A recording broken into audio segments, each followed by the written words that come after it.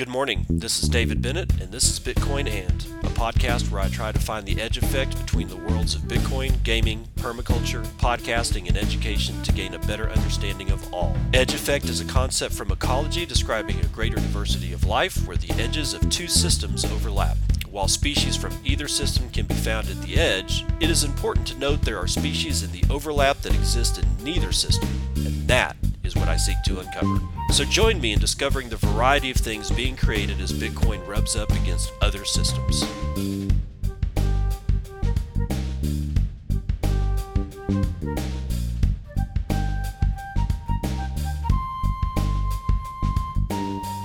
It is 5:38 a.m. Central Daylight Time. It's the 28th of September 2021, and this is episode 484 of Bitcoin. And we've got a word from Steve Barber. That's at SG Barber, says every government is bankrupt and can't pay the bills. Rather than just give up ownership of the assets they stole and can no longer afford, governments keep accepting more debt from fiat maximalists in return for doing their bidding. That's a hell of a way to start this one off, isn't it? But he's not wrong at all. Steve's usually pretty much on point. Yeah, that's pretty much where we are right now, and it just gets more clownish from here, honestly. Let's look at what's next. Oh, probably nothing. I don't know. Before we do that, I guess I should apologize for not coming to you yesterday. That Monday morning show got scuttled because my brother-in-law is in town, and he's about 10 feet away on the other side of this wall trying to sleep. And I'm like, look, man, I gave you a break yesterday, but dude, I mean, when fuck you, Greg, gives you shit on Twitter because he was driving to work and he wasn't able to listen to your show, that's when you go, oh shit. People listen to the show. Oh yeah, that's right. Probably need to appease the people that you are actually working for, right? So sorry about that, Greg. Also, fuck you, Greg. Dallas Fed President Kaplan to retire early on October the 8th, citing trading disclosure distraction. Distraction is in quotes. Yeah, probably nothing, right? Let's see what this going on here. Jeff Cox has it from CNBC.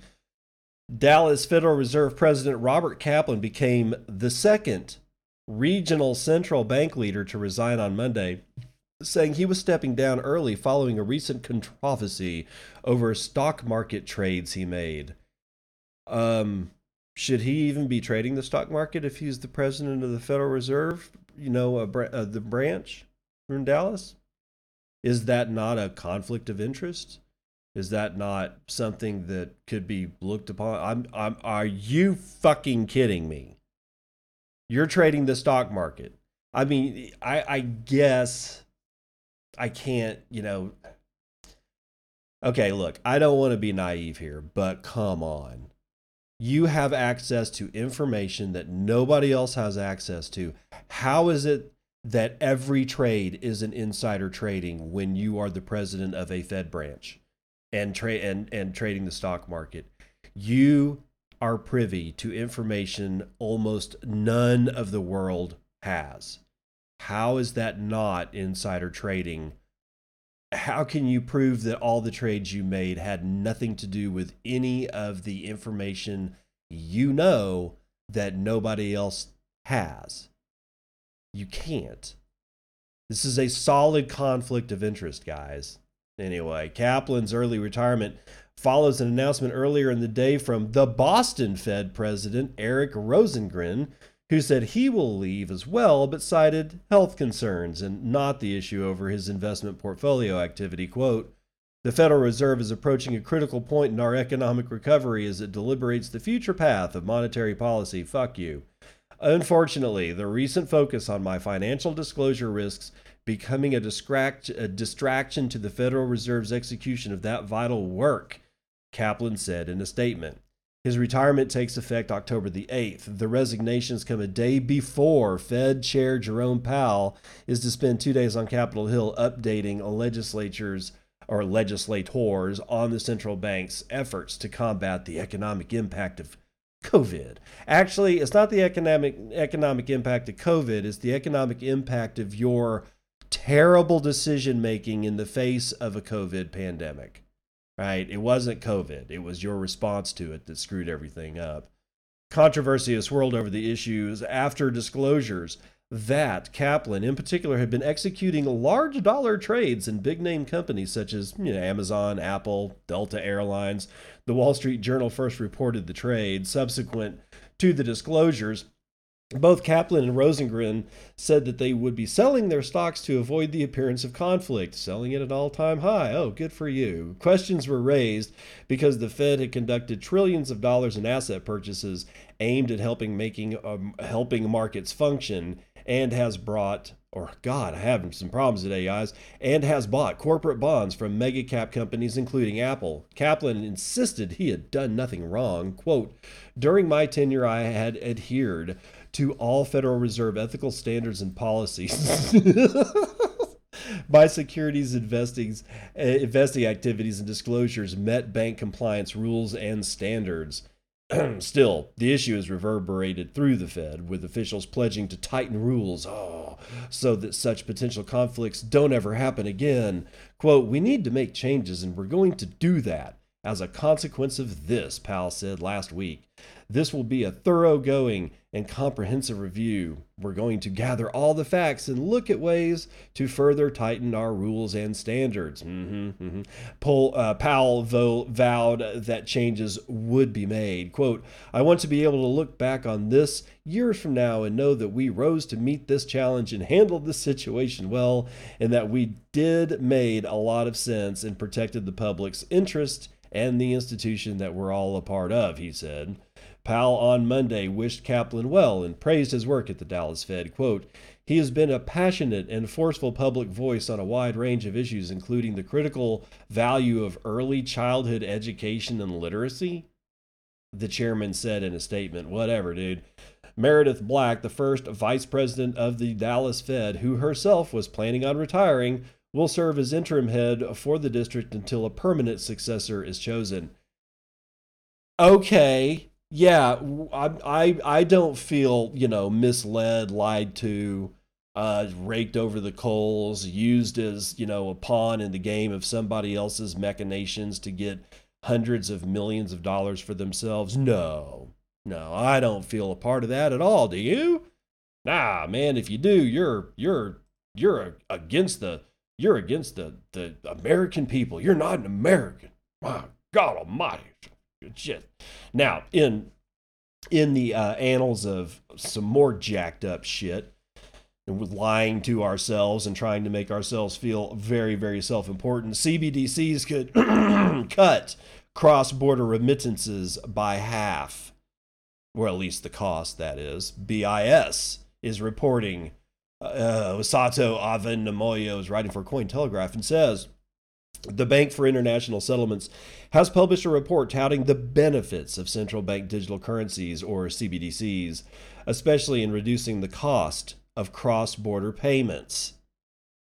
Let me pause right here just to say, dude, it is so sad when you're in high school and you see the latest fashion shit and you go all in on it.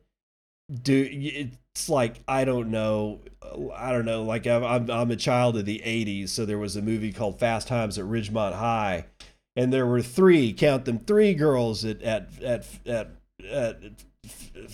Ridgemont High that dressed like Pat Benatar.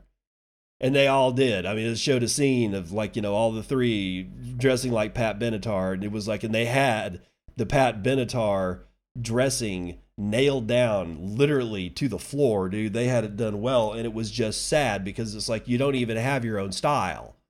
Jesus Christ. Bank of International Settlements, please. I'm pretty sure that we've got the remittance shit all sewn up.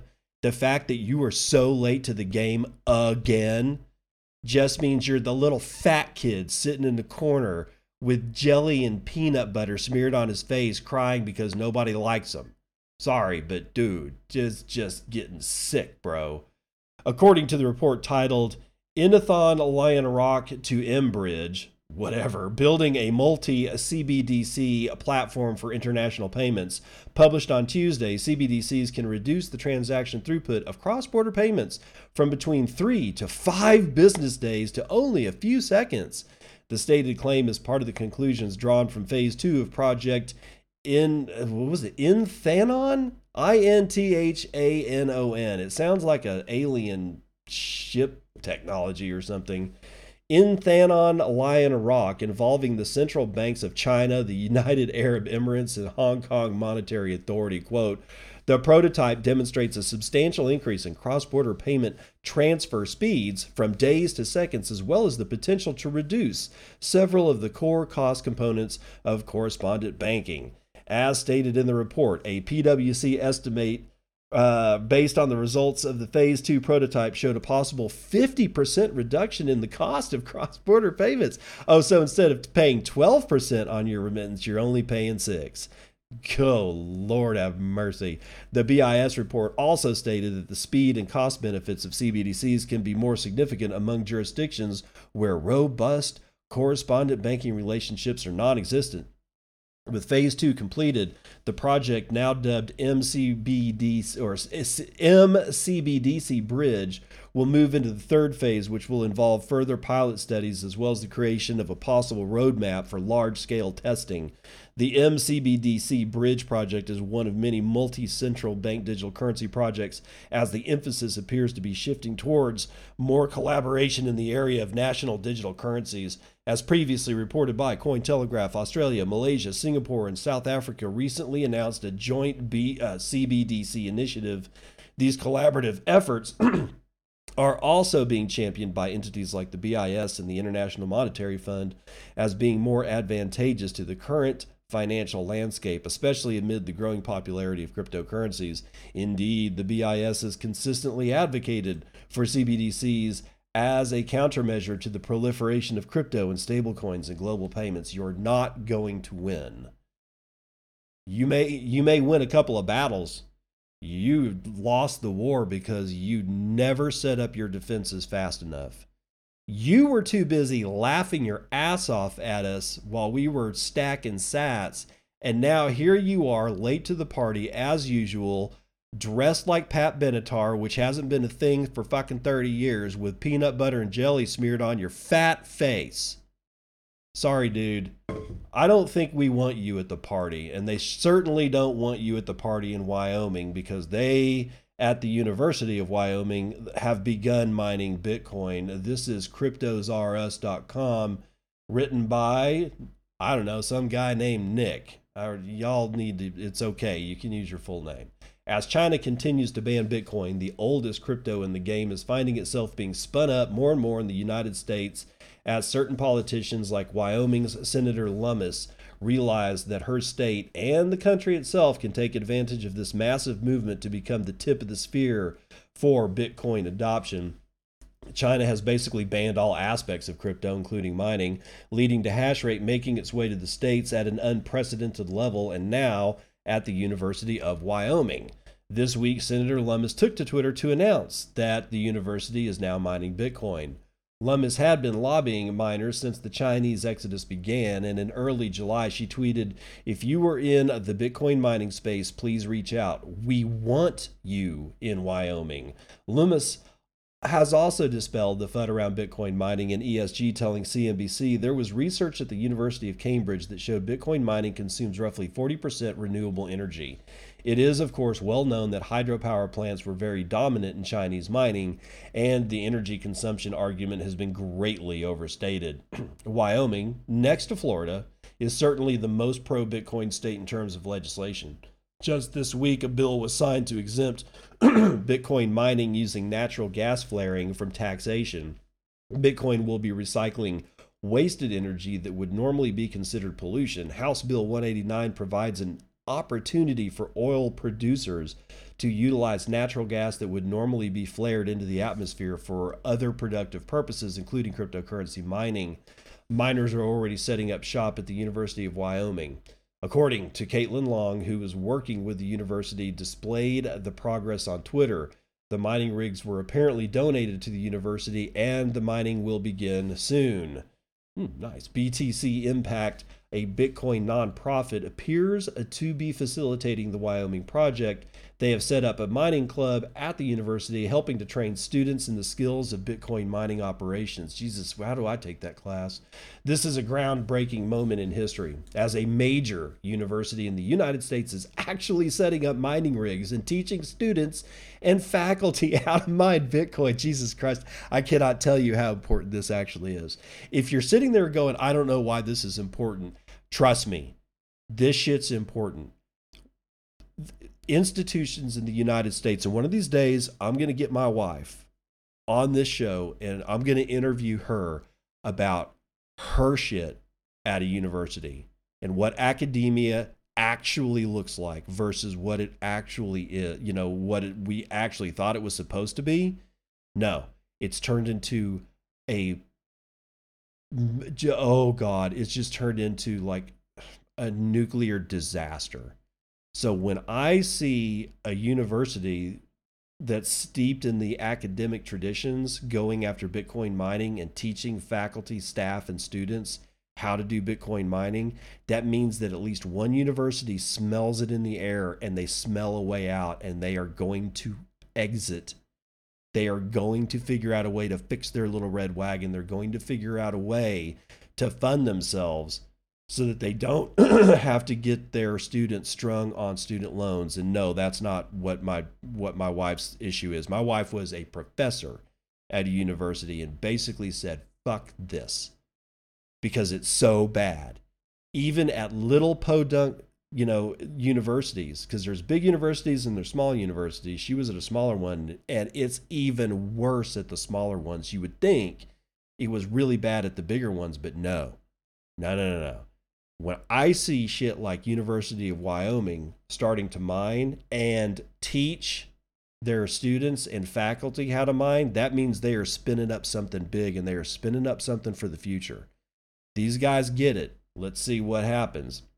Wyoming is leading the charge for making Bitcoin, crypto, and blockchain a big part of our education system, as the power of this technology has the chance to radically improve the economic systems that have been plagued by special interests and corruption. And that is why people are so enthralled with Bitcoin and crypto. Wyoming is making it clear. Crypto is more than a speculative asset. It's a foundation for improving society, and that starts with education. Okay. That's the end of the article, and you say what you want about Caitlin Long. I don't like the shitcoining. I really, really don't. But I gotta say, I'm not gonna bitch her out about lending a helping hand with the University of Wyoming and what they're doing out there. It's going to be fascinating to watch what happens to the University of Wyoming as they build up their own Bitcoin reserves with their own mining rigs using oil and gas. And if anybody's listening and they want to lend a hand, I don't know, call Caitlin Long and Senator Lummis or the University of Wyoming and figure it out. Figure out how you can lend a hand, because this is going to be great. What's not great is going to prison for 6.5 years. ETH developer pleads guilty for conspiracy to violate sanctions laws. Sam Borgi has it for Cointelegraph. Ethereum developer Virgil Griffith has pleaded guilty to a federal charge that he conspired with North Korea to violate United States sanctions law. On Monday, he pleaded guilty in New York to conspiring to violate the International Emergency Economic Powers Act, which forbids U.S. citizens from exporting technology and intellectual property to communist countries. As part of the plea deal, Griffith could face up to 6.5 years in prison. Formal sentencing is expected to commence in January of 2022. Virgil, who served as senior researcher for the Ethereum Foundation, was arrested in November of 2019 after attending a conference in the North Korean capital of Pyongyang earlier in that year.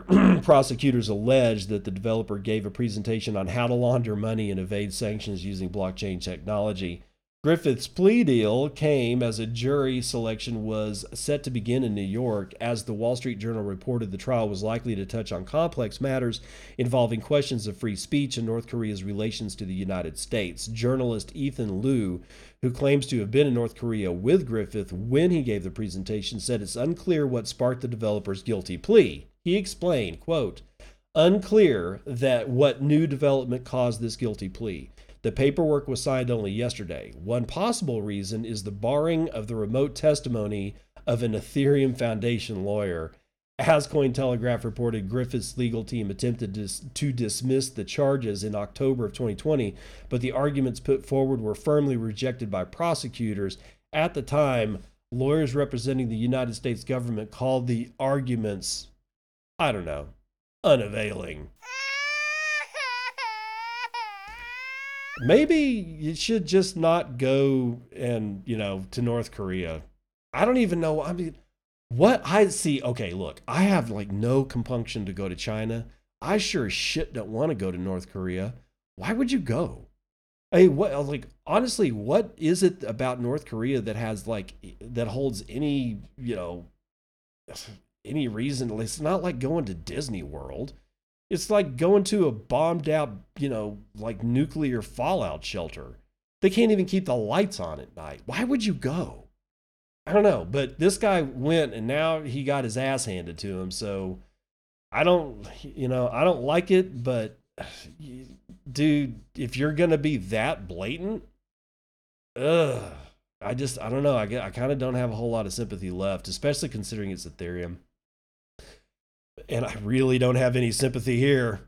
Coinbase launches Get Paid in Crypto, Direct Deposits by Jeff John Roberts, writing for Decrypt.co. Before I even begin, let's go back to Augustin Carstens, who's the little fat kid who's trying to keep up with the rest of the world and ends up being late to everything. Coinbase, I think you're a little late. However, because Coinbase is Coinbase, they'll probably do well with it, but I'm actually putting it out into the street. Use any other service. If you got to get paid in Bitcoin, please, for the love of God, use anything else.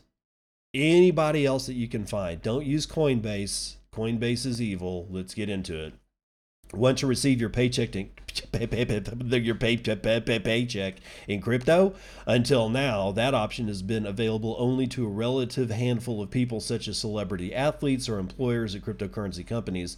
But soon that's about to change. On Monday, Coinbase announced Get Paid in Crypto, a new service that will let nearly anyone in the United States who gets paid by direct deposit receive all or part of their wages in Bitcoin, Ethereum, and other shit coins.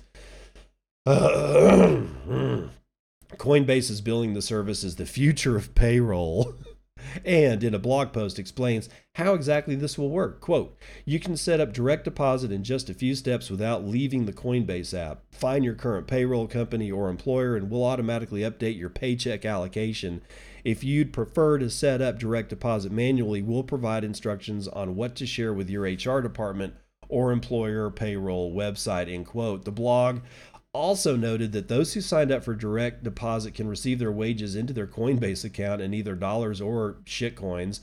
Both options are free. There is no service fee, not yet, though Coinbase will earn a small profit in the form of a spread for those who choose to be paid directly in shitcoins. The new direct deposit option is a significant development for the crypto industry since Coinbase has tens of millions of US customers. If even a small percentage of them sign up, it could increase the overall demand for Bitcoin and other digital assets.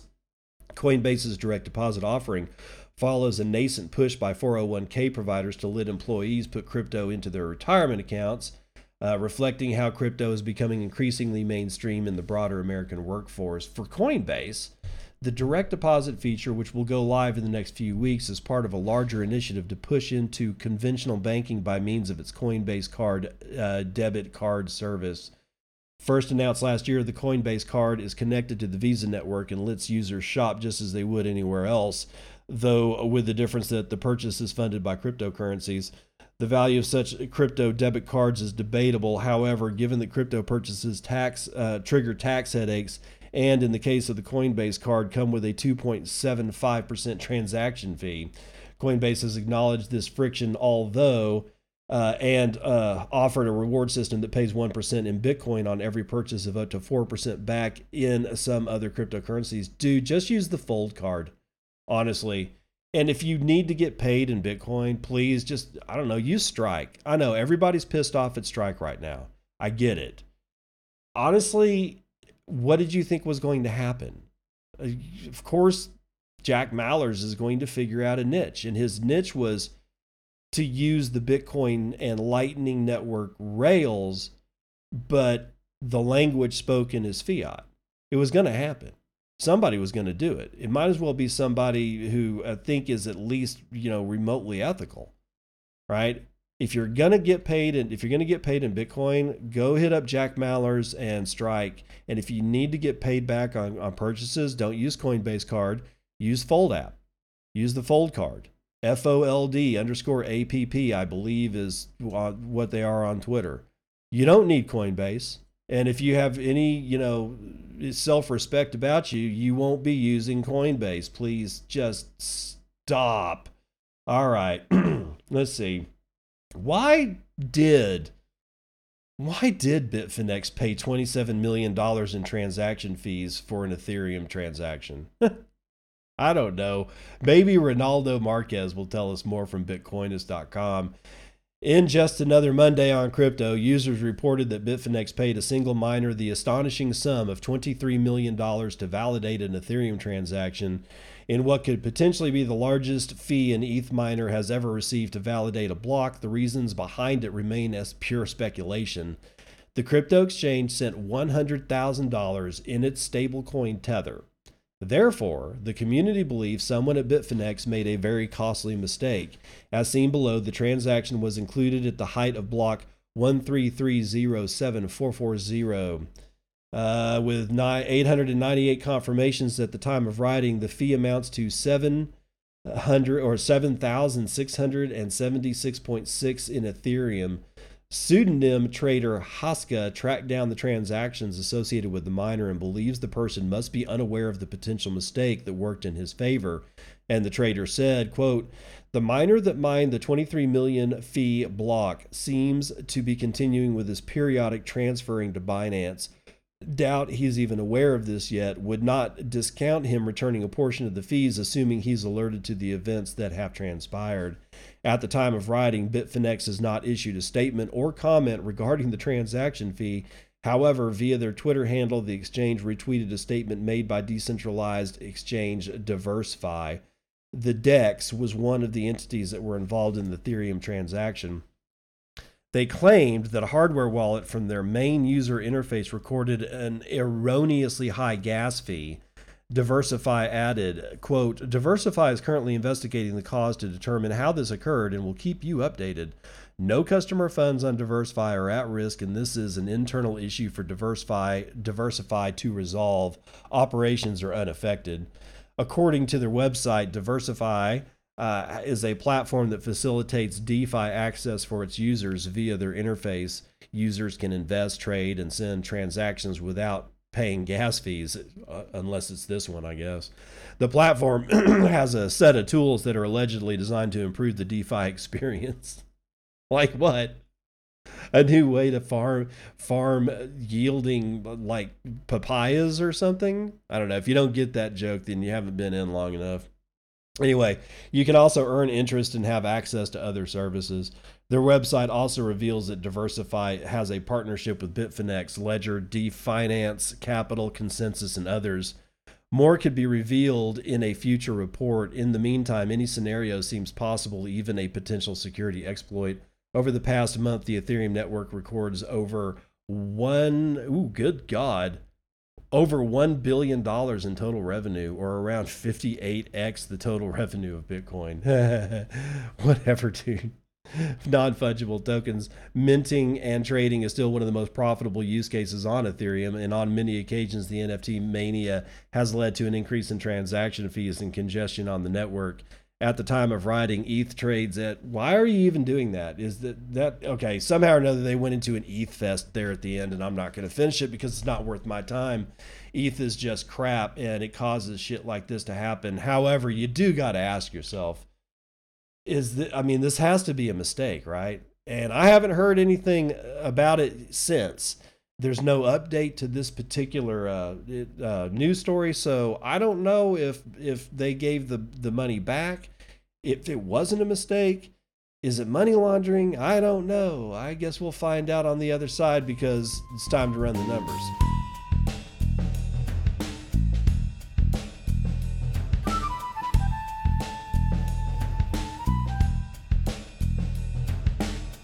CNBC.com, futures and commodities. Holy shit.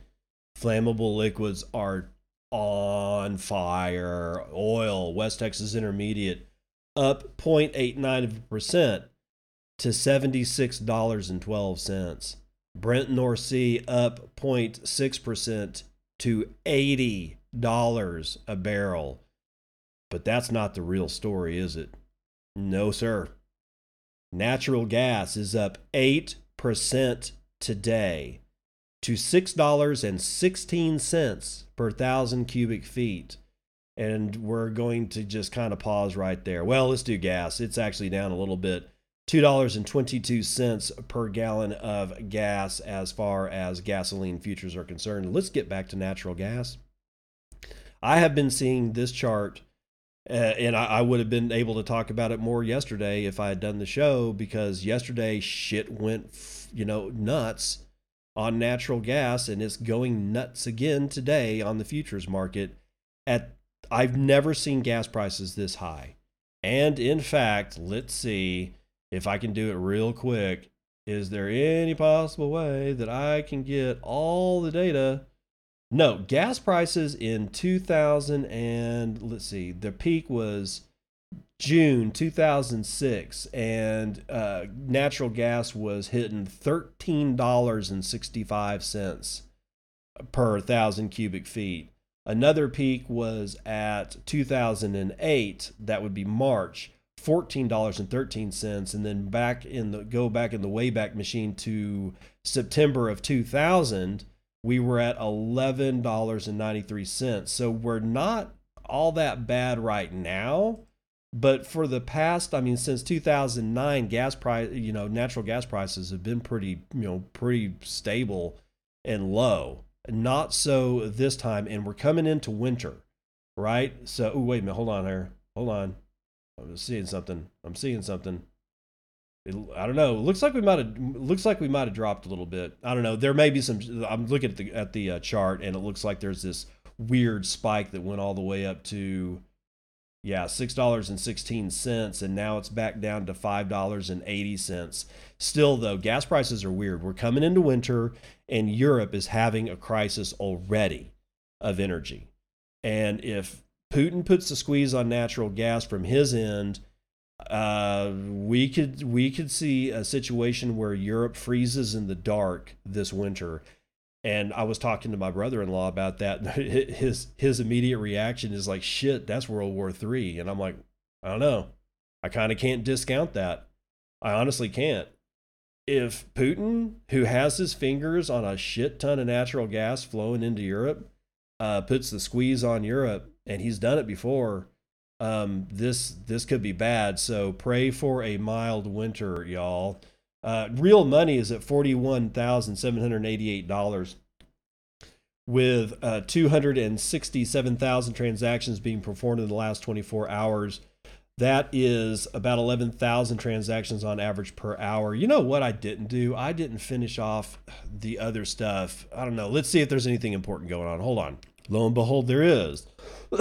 Natural or shiny metal rocks are having a hell of a day, and not a good day. Gold is down over a full point to $1,731. Silver is down 2 1/4 to $22.18. Platinum is off by 1 1/4. Copper is off by 1 1/4, and palladium getting nailed to the wall, down 2.19%. Agricultural futures are mixed, but I don't see anything jumping out at me, so we'll pass that. Get into indices. The Dow futures is down 1/3. S&P futures is down 3/4. The NASDAQ futures are down 1.5%, and the S&P mini is also down 1/3. Holy smokes. Now we'll get into real money. 1.3 million BTC have been sent around the horn in the last 24 hours. That's 55,000 BTC being sent every hour on the hour on average, with an average transaction value of 5 BTC, a median transaction value of 0.018 BTC, or about $750. Block times are low. Again, 8 minutes and 44 seconds, with 0.07 BTC being taken in fees on a per block basis, and 12.9 BTC taken in fees overall in the last 24 hours. We have damn near an 11.5% jump in hash rate, bringing us to 144.5 exahashes per second. Your shitcoin indicator is Dogecoin, chilling out at exactly 0.2 US dollars or 20 cents. Yes, and I know people were buying Doge at 63 cents. That was the night, I think that was the day before, that was the Friday before Saturday Night Live that Elon Musk went on, and everything tanked. So for all of you guys that called us toxic Bitcoin maximalists, you might have wanted to listen to us. 1,800 transactions waiting on one block to clear. Market capitalization of Bitcoin is $789.3 billion, but we only have almost 7% of gold's entire market cap. If you want, you can use your one Bitcoin to buy 24.1 ounces of shiny metal rocks, but I wouldn't do it if I were you. 18,828,497.75 BTC are in circulation at this time. Almost 3,000, good God, 2,940 BTC of those in circulation are locked in the Lightning Network, with a capacity value of $123.2 million, being run over 15,620 nodes and 72,571 payment channels. 73.3% of the entirety of the Lightning Network is being run over Tor. That's 2,154.11 BTC in the Tor side of the Lightning Network, and being run over 10,216 Tor nodes that we know about, and that's going to do it for Vitals.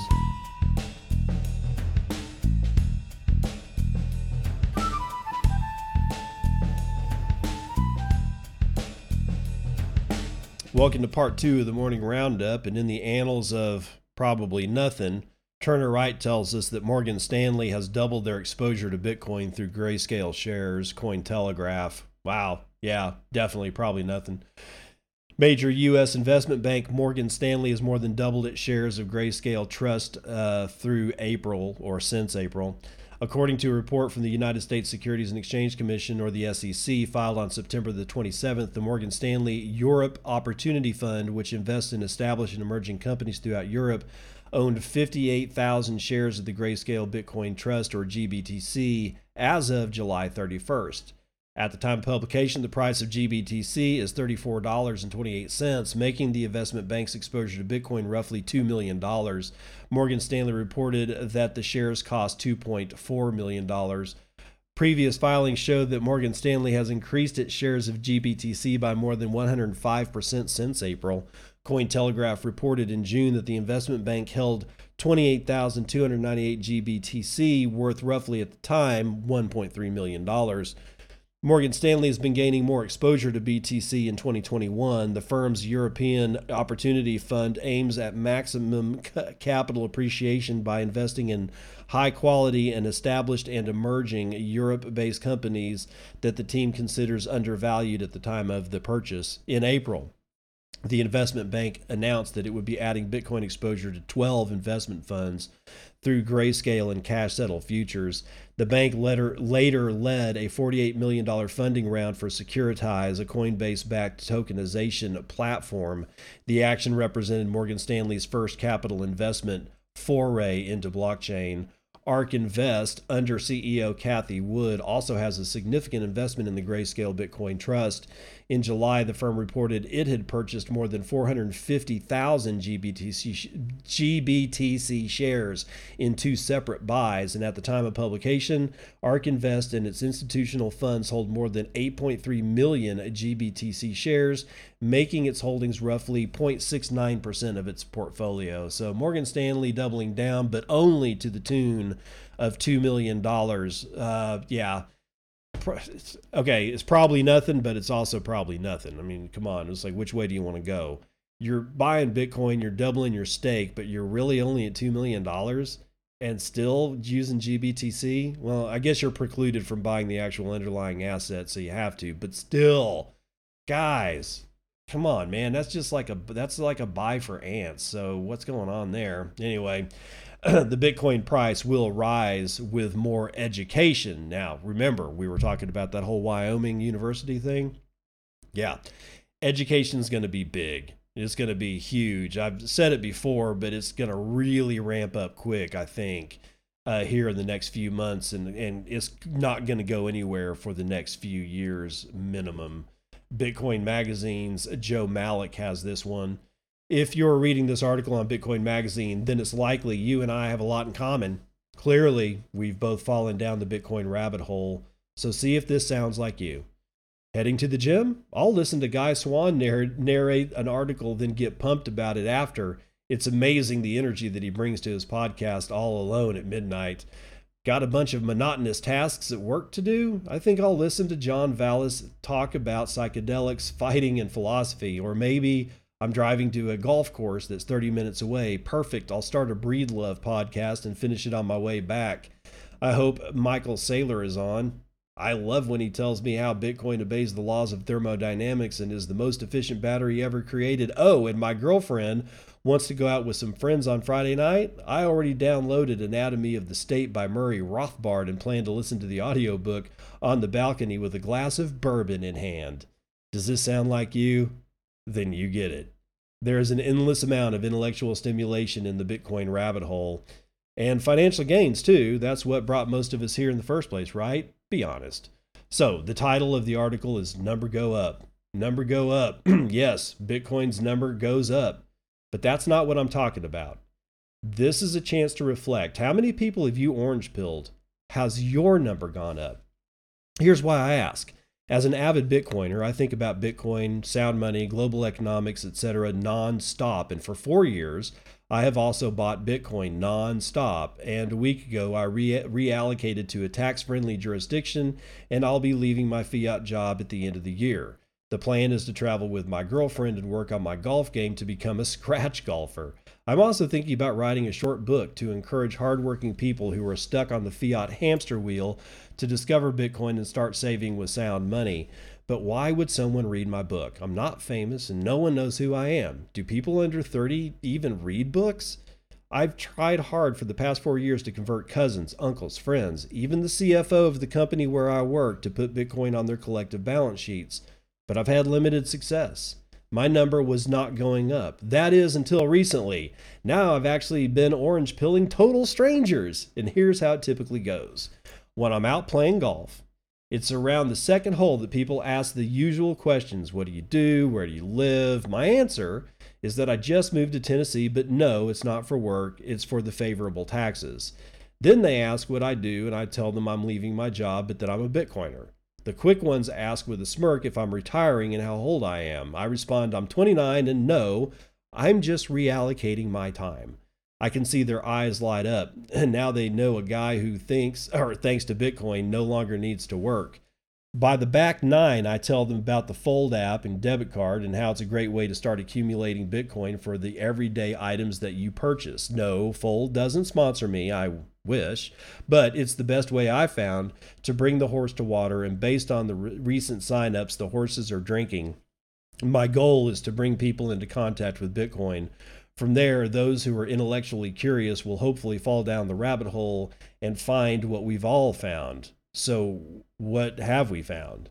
I've found that Bitcoin brings me hope, freedom, and sovereignty in a world where governments forced small businesses to close, a world of taxes, the worst of which is inflation, A world of inefficient governments that will never balance their budgets, insufficient wages, fires in the West, floods in the South, and the list goes on forever. With Bitcoin, I have hope for a future where people can contribute value and save with money that efficiently stores that value over their life and for further generations. With Bitcoin, people who are fleeing from fires in California or from the Taliban in Afghanistan or from the overly restrictive Australian government can all have freedom because they can take their wealth with them wherever they go. With Bitcoin, I possess supreme power over my life.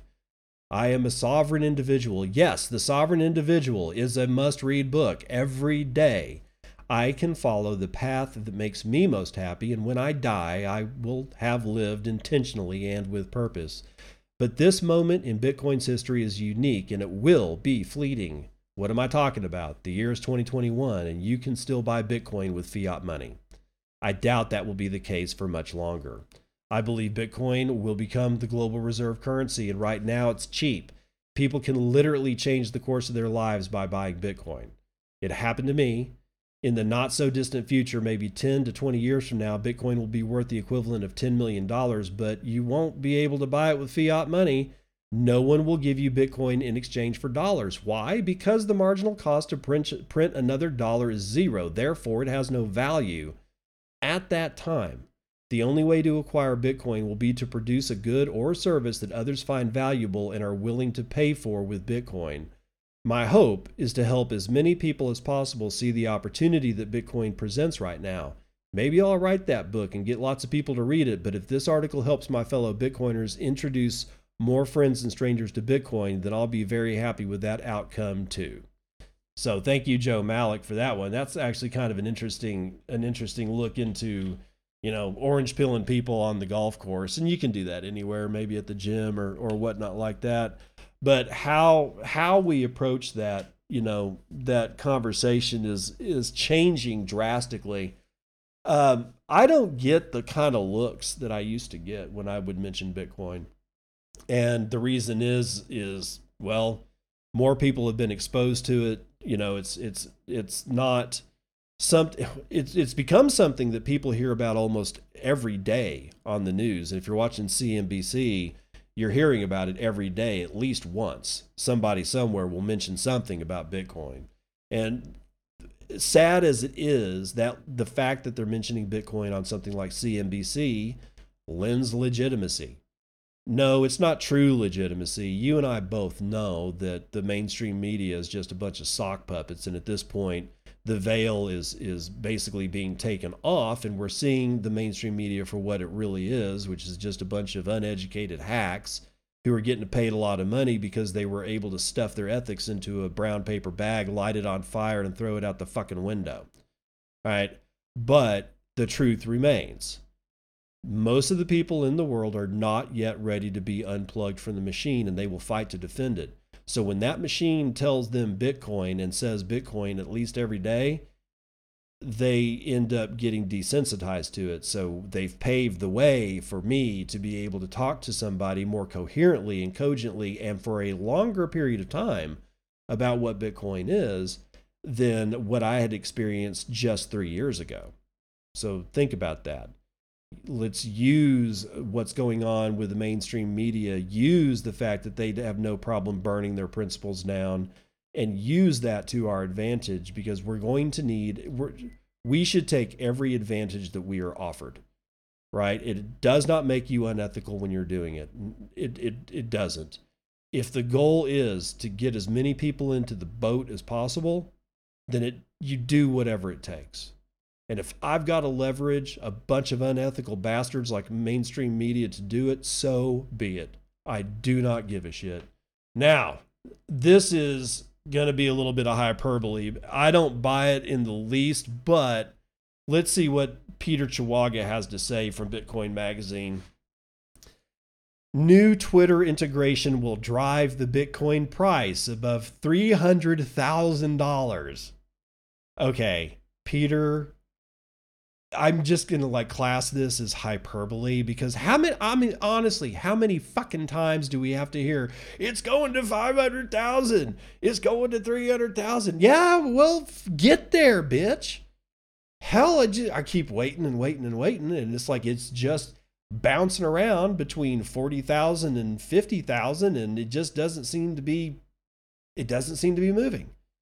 You know, I heard yesterday that there were some institutional folks that said that they can't lay their hands on $1 billion worth of Bitcoin without messing up the price. So that's why they're not buying Bitcoin, which is the dumbest thing that I've ever heard in my entire life. I'm like, well, then just DCA at $1 million a day. Nobody will see it. At least I doubt anybody would see it. And start stacking sats. You're literally going to sit on, you want to put $1 billion into Bitcoin, but you won't do it because you don't want to move the price. This is the lunacy that we deal with all the time. Anyway, let's get into the hyperbole here. And I like Peter, but I still think this is hyperbole. Jack Dorsey's social media platform, Twitter, has officially enabled third-party Bitcoin tipping services for iOS users. No, some users. Some. I don't have it enabled. I'm on iOS. Nobody can tip me through Twitter. So, no, it's not users of iOS. It's a very few select users on iOS. Let's be clear about that shit. As demonstrated by Lightning Network platform Strike in a recent video, Twitter is now one of the world's most effective platforms for the transmission of value. Quote, starting today, Twitter will allow all iOS users around the globe to send tips over the Lightning Network, Strike CEO Jack Mallers wrote in a blog post. Twitter's integration with the Strike API turns Twitter into one of the best remittance experiences in the world, one of the greatest global creator marketplaces in the world, one of the greatest global payment experiences in the world, one of the best global micro payment marketplaces in the world, and allows an internet communications company to interoperate with the monetary standard for the world, enabling global payments for their users. In a press call, Twitter also announced that the feature would be coming to Android users soon. As Mallers indicated, it is difficult to overstate the potential of the Lightning Network integration with a widespread internet communications tool, as demonstrated by Bitcoin's ongoing supplantement of Western Union and MoneyGram in El Salvador, which has already seen the permissionless monetary network cut into those third-party revenue streams by an estimated $400 million per year. The appetite for more efficient global digital payment systems is huge. Yeah, just ask Augustin Carstens. He's over in the corner in his fat little face crying into his peanut butter and jelly sandwich. As users begin exchanging value with minimal fees nearly instantaneously across borders without censorship through the Lightning Network on Twitter, how long will it be before more people realize that Bitcoin is the best monetary network for the internet? How long will it be until other digital platforms integrate this money directly into their tools as Twitter has begun to? How long will it be until Bitcoin replaces the outdated systems that currently dominate remittances, influencer marketing, and eventually digital payments as a whole? From a certain perspective, it all seems inevitable. If Bitcoin's market capitalization consisted solely on the $700 billion global remittance industry, the $13.8 billion influencer marketing industry, and the $5.44 trillion global digital payment market, through applications like Twitter's tipping services, each Bitcoin in existence would be worth approximately $326,897. That's a hell of a calculation.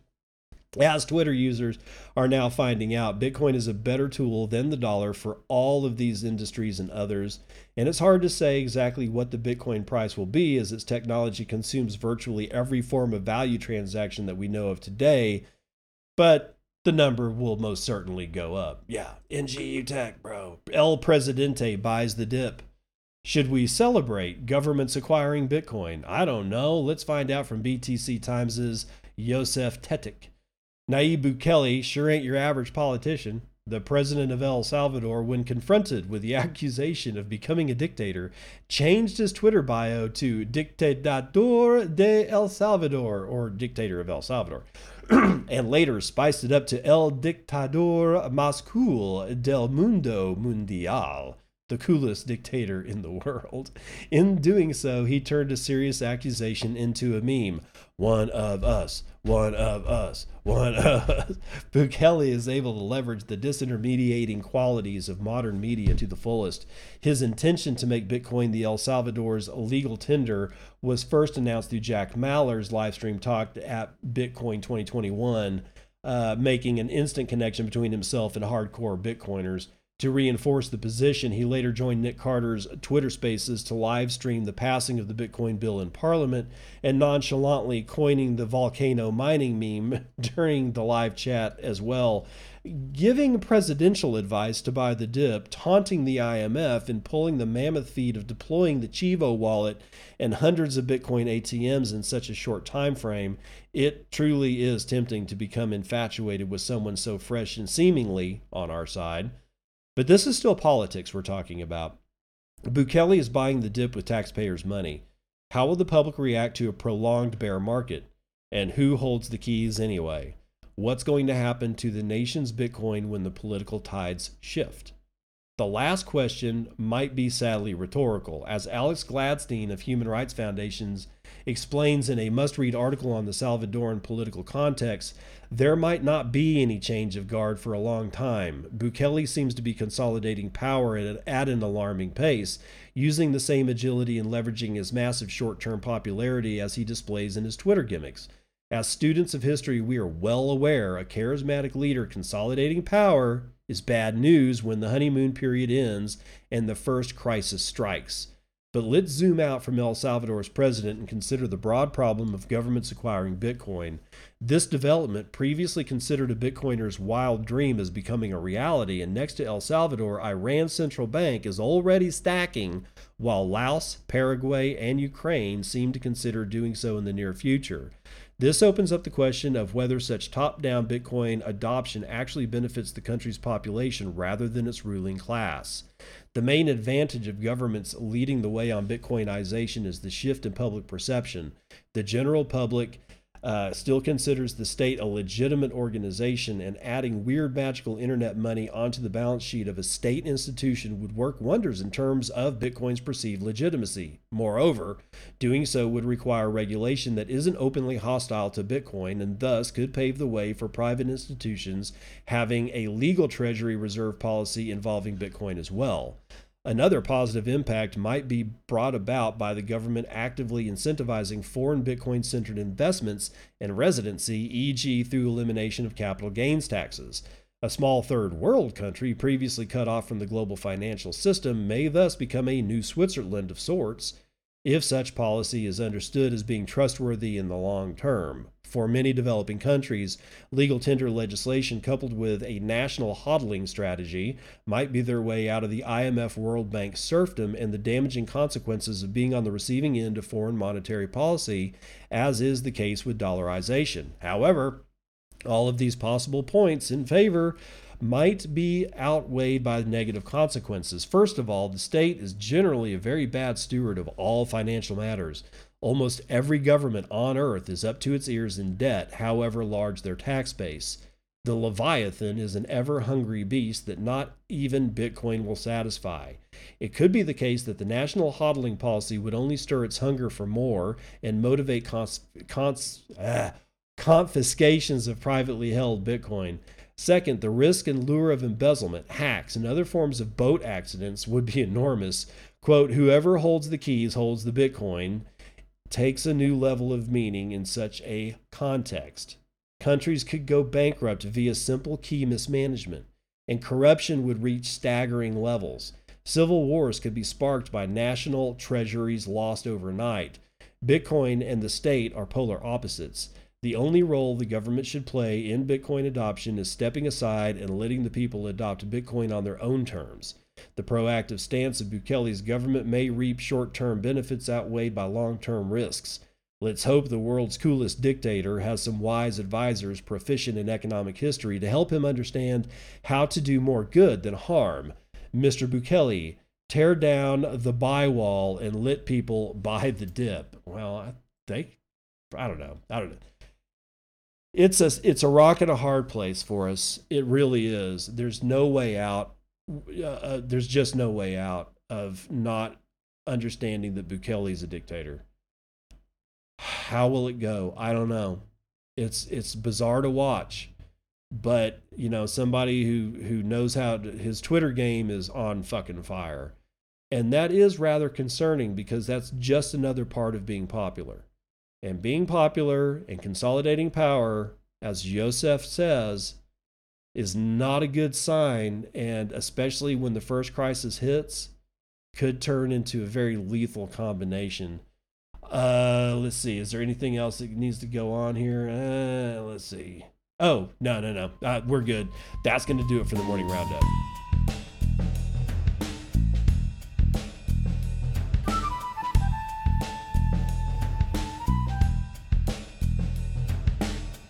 Terrible Joke Corner brought to you by Amanda Softstar.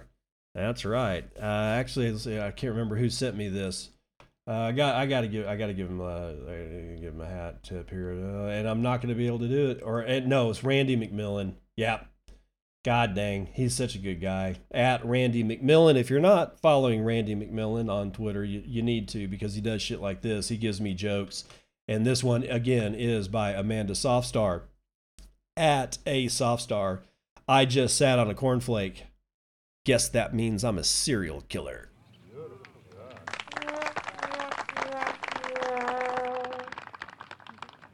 As usual, if you want to support the show, support me, support the work that I do, or at least that I try to do, you can, if you're stuck in the fiat world and you're just not ready to part with your sats, but you will part with fiat, I have a Patreon. It's Bitcoin and. So just go to Patreon and look for Bitcoin and Podcast, all one word.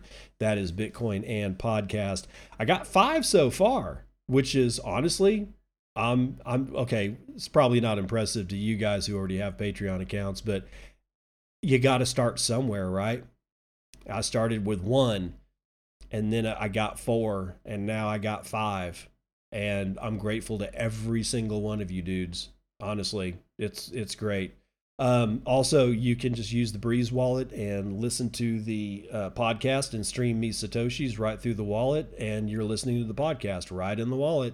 It goes right to my Lightning node, by the way. It doesn't get held by a custodial third party, so it's streaming right to the little Raspberry Pi node on my computer over here on my right-hand side.